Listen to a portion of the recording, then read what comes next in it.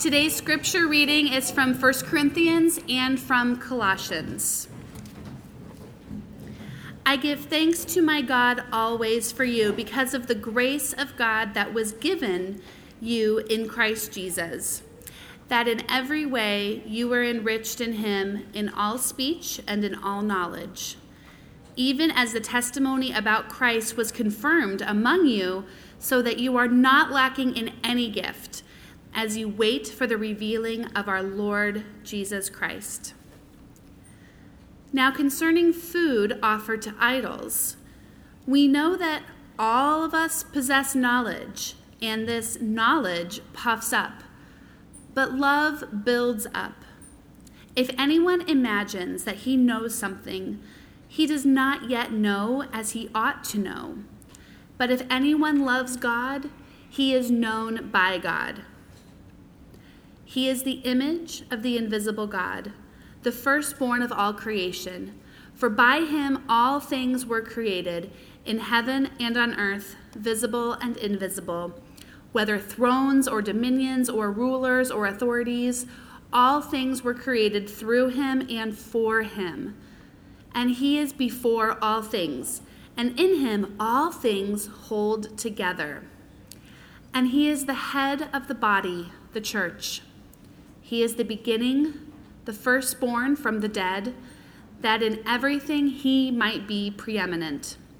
For in him all the fullness of God was pleased to dwell, and through him to reconcile to himself all things, whether on earth or in heaven, making peace by the blood of his cross.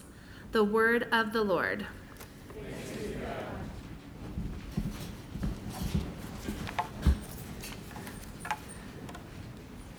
Good morning, my name is Jeff. I'm one of the pastors here. Whenever we have stadium seating, I always feel like kind of imbalanced because like 2/3 are right here and I'm over here. So if I'm like starting to look this way, it's not because I don't like people over here. It's just the natural thing that happens. Before we continue, would you please join with me in prayer?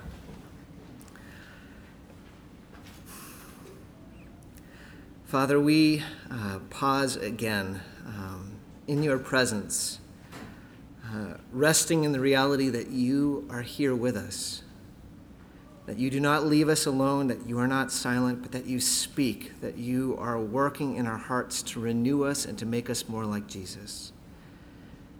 And so, standing in the knowledge of your grace, we pray even now that you would help us, that you would help us to listen, that you would shape us, that you would renew us, that we would be more like your Son, and that you would be glorified.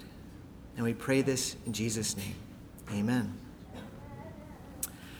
So beginning, I think the second week of this year, we have made our focus on one central theme. It's one that we've already talked about this morning. And that's the question of what, as followers of Christ, is our mission? What does it mean for us to live out the mission we have been given through Jesus in every sphere of our life? And really, the fundamental answer that we have given from the beginning is fairly simple, and that is that we are called to love. As people who have experienced God's redeeming love, as God opens wide his arms to this world and welcomes people back, we also are called to be those who, rather than holding our arms together in fear, open our arms wide in welcome, seeking to love wherever God places us. And so a couple of weeks ago, we thought this through in relation to work, how, as even Dave was speaking of this morning, how we can love the world simply by working well and competently. We serve Christ and we show Christ's love in that way. We also spoke last week of how, as we are called to extend the life-changing love of Christ, that involves hospitality, that involves welcoming the stranger, which is why World Relief is an organization that we care so much about, because that's part of our calling as Christians.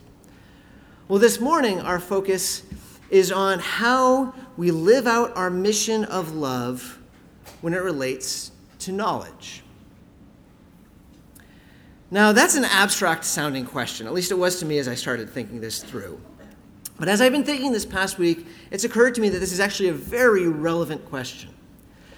I wonder if you know what the 2016 Oxford Dictionary Word of the Year was. I won't ask anyone to raise their hands. It was post-truth. That our culture has so spoken about this post-truth situation that we're in, where facts don't seem to matter, where there are alternative facts, where we're just throwing information side by side, that it's become a part of our language, that we speak of post-truth. And so that shows that we are having a struggle over what it means to know and how important knowledge is. And we even raised the question of if knowledge is important. Have you ever wondered this question? Why is it that people can know so much and yet do so much wrong? I mean, this is a question I think was really posed to the world about 75 or 80 years ago. When you think of Germany, which was really at the apex of European culture. It had the greatest writers, musicians, philosophers, scientists, and yet Nazi Germany came from this culture. In fact, some of the most brilliant scientists then worked with Nazi Germany to try to develop their technology. How does that work, that they could know so much and yet do so much that is wrong? That's a question that the financial scandal of a few years ago poses to us. You have some of the most brilliant people in the country working on Wall Street, and yet you have some of the greatest examples of corruption in the very same place. How does that happen? We see it in academia. Perhaps you've heard of a man by the name of Peter Singer. He is a professor of bioethics at Princeton, and he argues that it is moral for parents to kill their born children the first few months because they're not yet truly human. That's the bioethics professor in Princeton. How can people who know so much just get things so deeply immorally wrong? Now, maybe that's a question that you don't find that confusing because you've already come to see, or the opinion that knowledge and virtue just really don't have anything to do with each other. And I think that's actually the reaction that our culture has moved away from, that it really isn't value to know things, because all it seems is people who know things are just able to use that for their own gain. And so there's been kind of a movement away, so there's a suspicion of experts. If you have a PhD, it doesn't mean anything. There's a suspicion of arguments that seem complicated. We shouldn't have to know that much to understand things, seems to be the attitude. But of course, with that being pushed as far as it's been pushed, it ends up starting to mean that it doesn't really matter whether you know truth or not. There's an anti-intellectualism. There's a sense that both sides have their own facts. No one's going to agree. All that you have left is just manipulation and shouting. It's kind of where we are. So we find ourselves with a problem where it seems either knowing things doesn't help us, but not knowing things certainly doesn't help us. So where does that leave us? And I want to suggest that the Bible offers a different way of seeing this, where the fundamental question is not just what you know, but how we know. And that's what we see in the letter Paul wrote to the Corinthian church, 1 Corinthians. See, the Corinthian church was a church that seemed to be really impressed with knowledge. They seemed to have maybe an unhealthy interest in celebrity speakers. Whenever Apollos or Peter came, they thought that was awesome. They had an interest in being articulate in speech, in knowing a lot, and those who knew more felt very impressed with themselves at the expense of those who knew less. So what's interesting is that when Paul starts addressing this church, he doesn't speak against knowledge. Did you notice that in the opening verses? He says, I give thanks to my God always for you because of the grace of God that was given you in Christ Jesus, that in every way you were enriched in him in all speech and knowledge. He gives thanks for the knowledge they have. He says that comes to you through Christ. It is good to know. And yet, when we come to chapter 8, we see a slightly more complicated picture. In chapter 8, and throughout Corinthians, actually, Paul keeps on addressing different questions that have been asked to him, and there is this controversy that the Corinthian church is facing over meat sacrificed to idols. Some who have recently become Christians feel like they are betraying God if they eat meat that has been offered to idols. But others say, hey, I know better.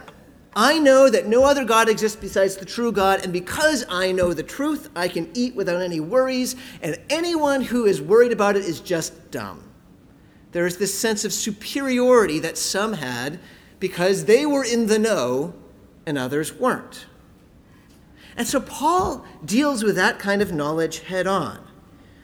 Perhaps you notice in the passage, it says, now concerning food offers to idol, we know that, and then there's quotes, all of us possess knowledge. He's quoting the Corinthian church. He's saying, I know that there's some of you who feel pretty impressed with yourselves that you know that there's only one God, and so that you can eat meat even if it's offered to idols. I know that. You possess knowledge. But here's the issue. And notice what he writes next. He says, this knowledge puffs up, but love builds up. If anyone imagines that he knows something, he does not yet know as he ought to know. Now that last phrase I think is really important. He does not yet know as he ought to know. Do you know what he's saying? He's saying that there is a right way of knowing, and there is a wrong way of knowing. The wrong way of knowing, he's saying, makes you feel puffed up and proud about yourself. The wrong way of knowing is when you believe that you have mastery over information. Anyone who says that I know something. And the wrong way of knowing doesn't bring about love. The right way of knowing, of course, is the opposite. There is a humility that comes, and there is a love that flows from it.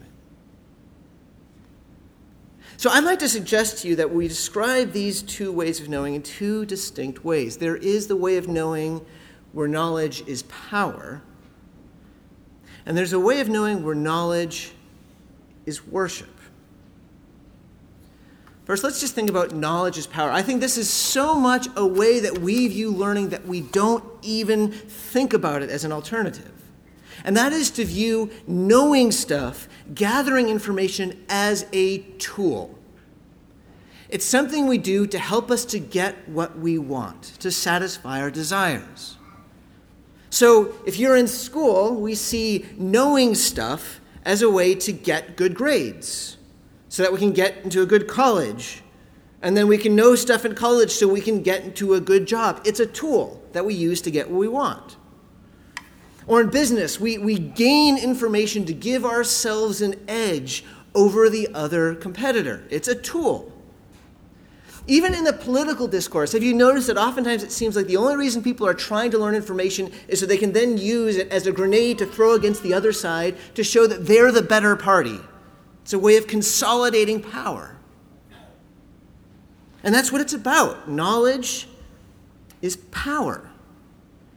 It's about using whatever information that I have been given as a tool to satisfy the desires that I have. Now notice that this view of knowledge isn't really that concerned about truth. You know, if it's information that will get me a good grade, I don't really care if it's true as long as I get the good grade. Or if it's information that I can use to make the other party look bad, I don't really care if it's true as long as it does its task. It's purely driven by what works, not by what's true. And notice also that this view of knowledge doesn't have anything to do with virtue. There's no sense that this learning changes you. Learning is just stuff that you accumulate to use.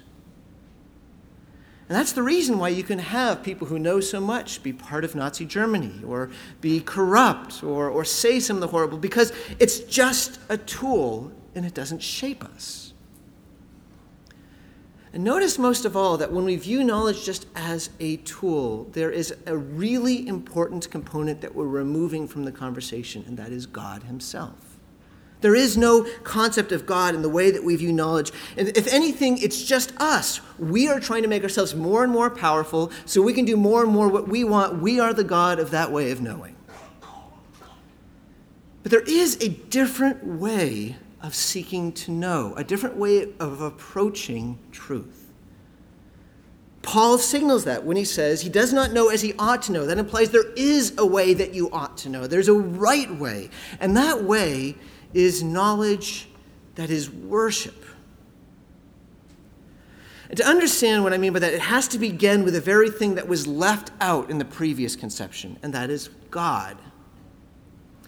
If you were with us a couple years ago when we were studying Proverbs, you might remember that it begins, its underlying truth that drives everything of that book is 1 verse 7, which says, "The fear of the Lord is the beginning of knowledge."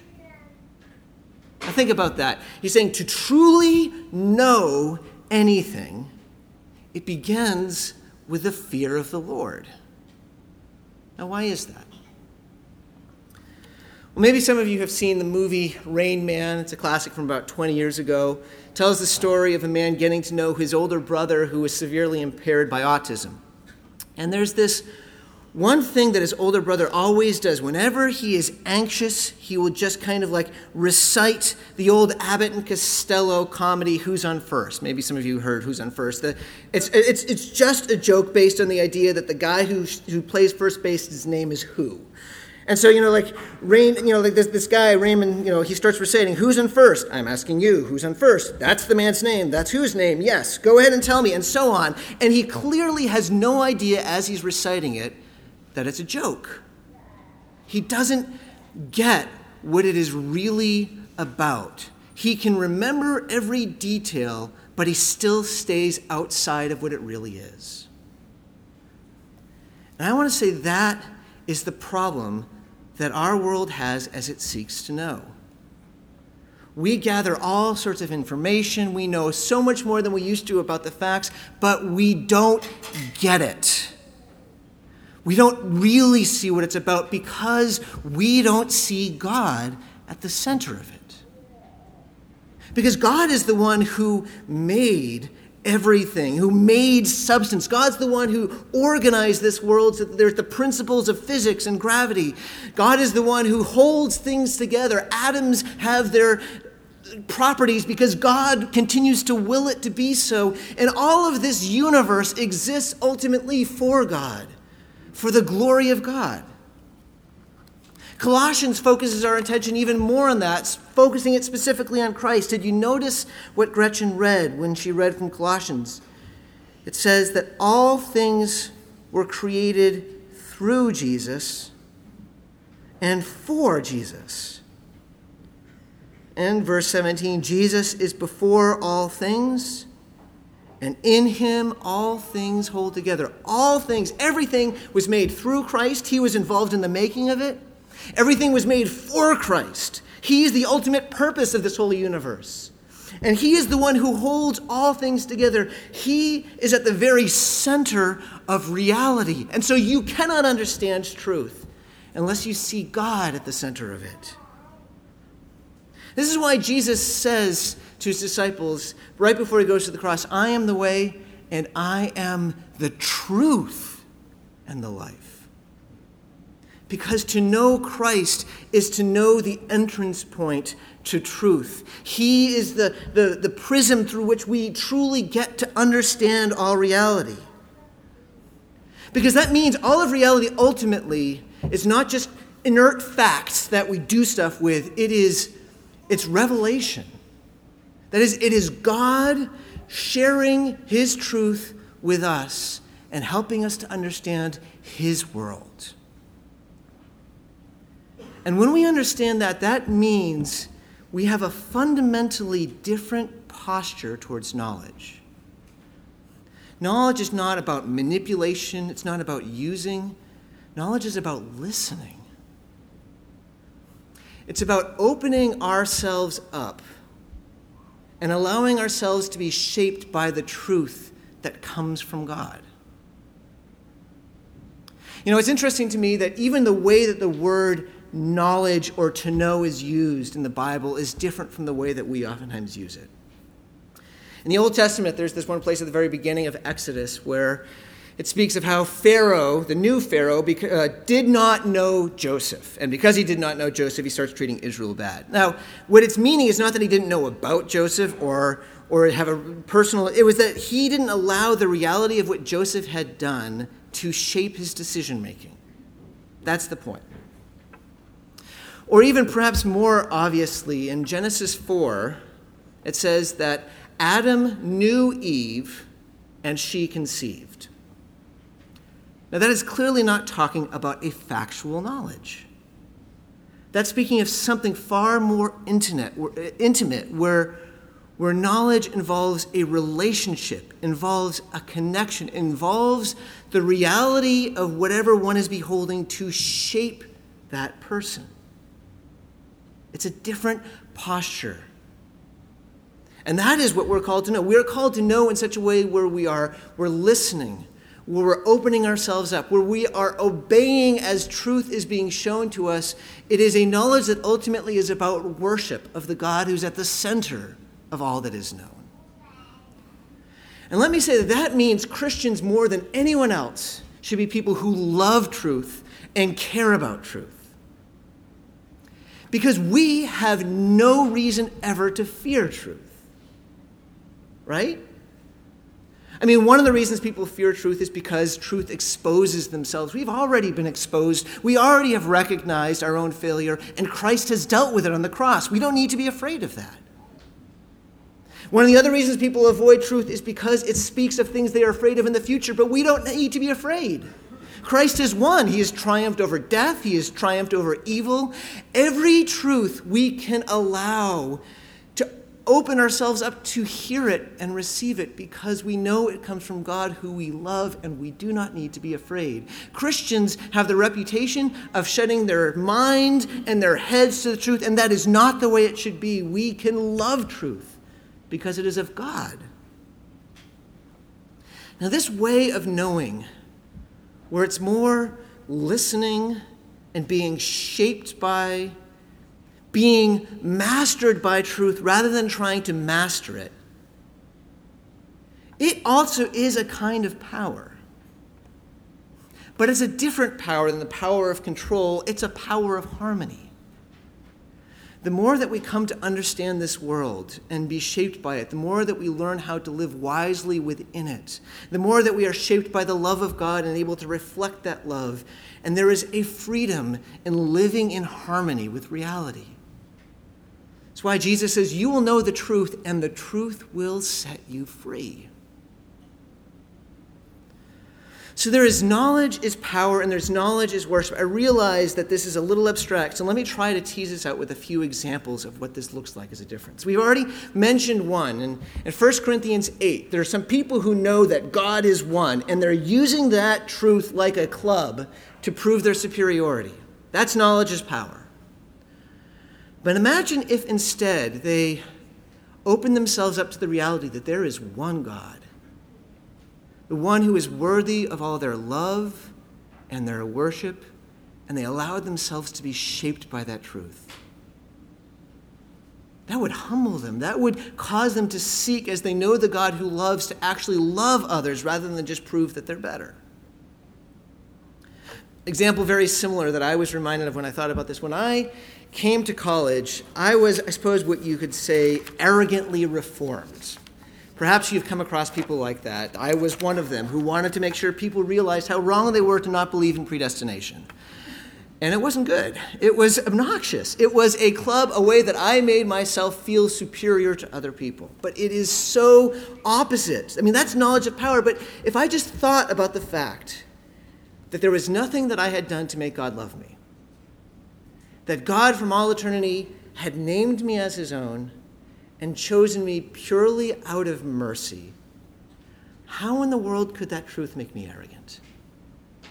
See, that's knowledge as worship. Or think of science. Right now, there is so much that's going on in terms of discovery about how to manipulate genes. I was reading about how they figured out how to make a part human, part pig embryo. Because they can. Because they can clone. There's so much that's going on where this is just knowledge as a tool, and how do we manipulate things to get what we want? That's knowledge as power. But there could be a very different approach to the same knowledge, where as we look and we see at the incredible intricacy of God's pattern of genetics and how fragile we are as humans, And so we ask God, how can I be faithful stewards with this knowledge, with this design? How can I uphold humanity? How can I serve you? That's knowledge, that's worship. Or political knowledge.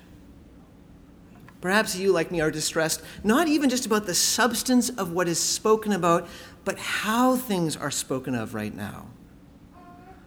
Where everything that is learned is just to be used as this information grenade to throw to the other side and hopefully explode them. That's knowledge is power. But there can be a different approach of seeking truly to understand both sides, seeking truly to understand what's going on, not just so that we can know, but so that we can love.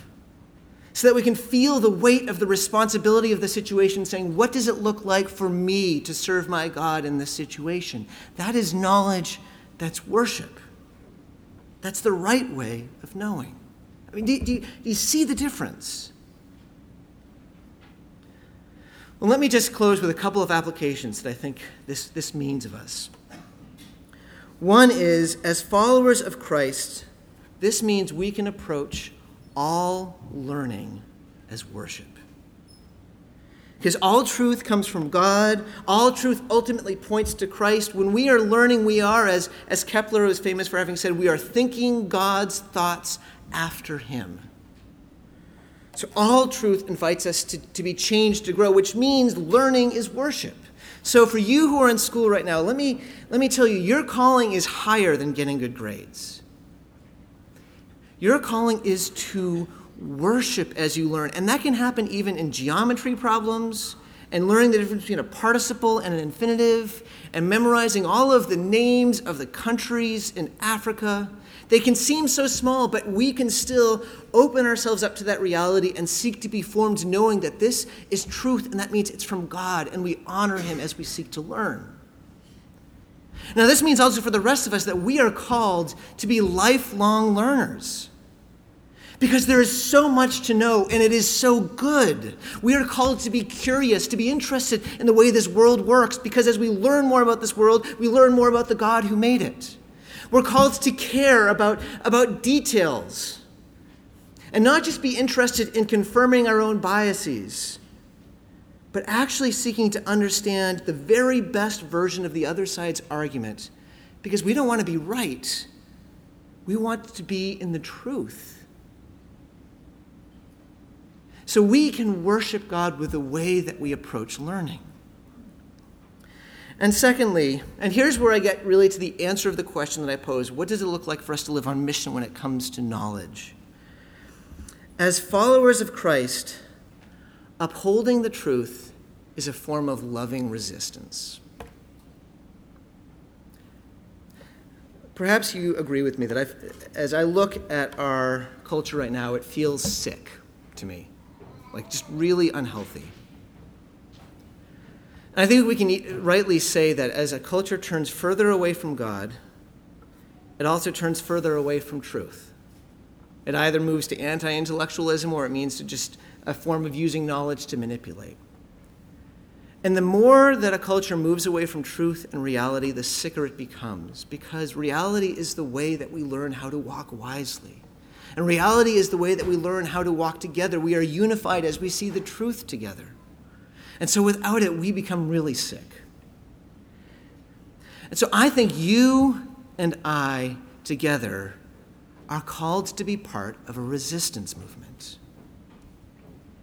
We love this world too much to let it fall apart as it allows itself to move towards lies and ignorance and post-truth, where alternative facts and manipulation and propaganda are all that matters.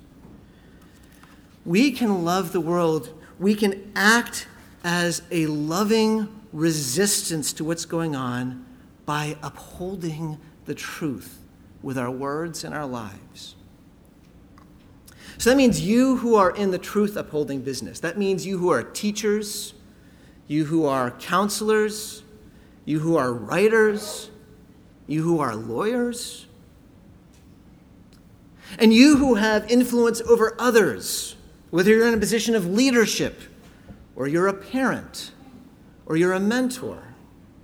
You who speak, which is all of us, we all have an obligation to be those who stand in this resistance by upholding the truth. And not in a way where we're speaking quickly and loudly. Truth matters too much to us to do that. We're going to be quick to listen, quick to pray, and slow to speak. And not upholding the truth with arrogance, because the more that we come to know the truth, the more that we realize how little we know, how much greater God is than us, and it just humbles us rather than makes us feel proud. No, we uphold the truth because we follow the one who before Pilate says, "This is why I came into the world, to bear witness to the truth." And he did so by dying.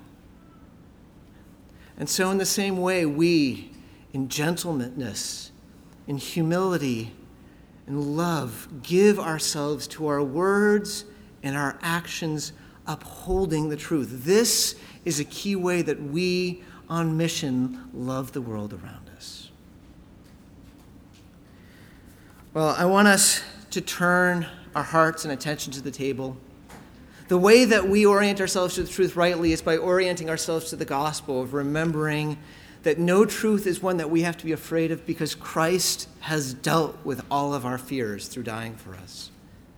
To prepare our hearts for this, I'd like to invite us to spend some time first in confession of sin.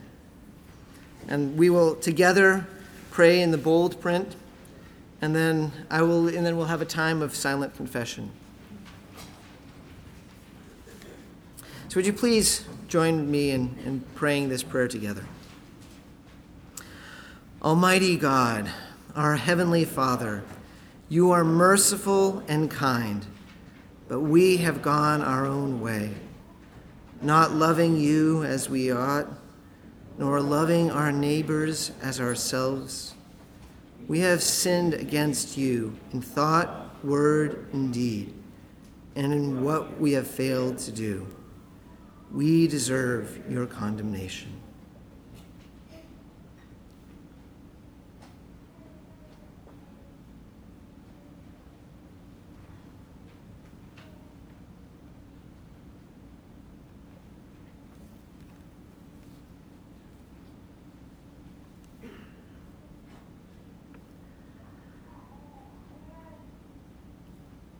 Father, forgive us.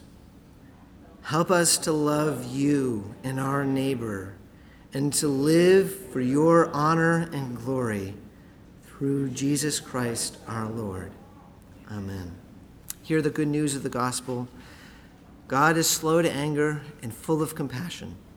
He forgives all who humbly repent and trust in his Son as Savior and Lord. There is therefore now no condemnation for those who are in Christ Jesus. Thanks be to God.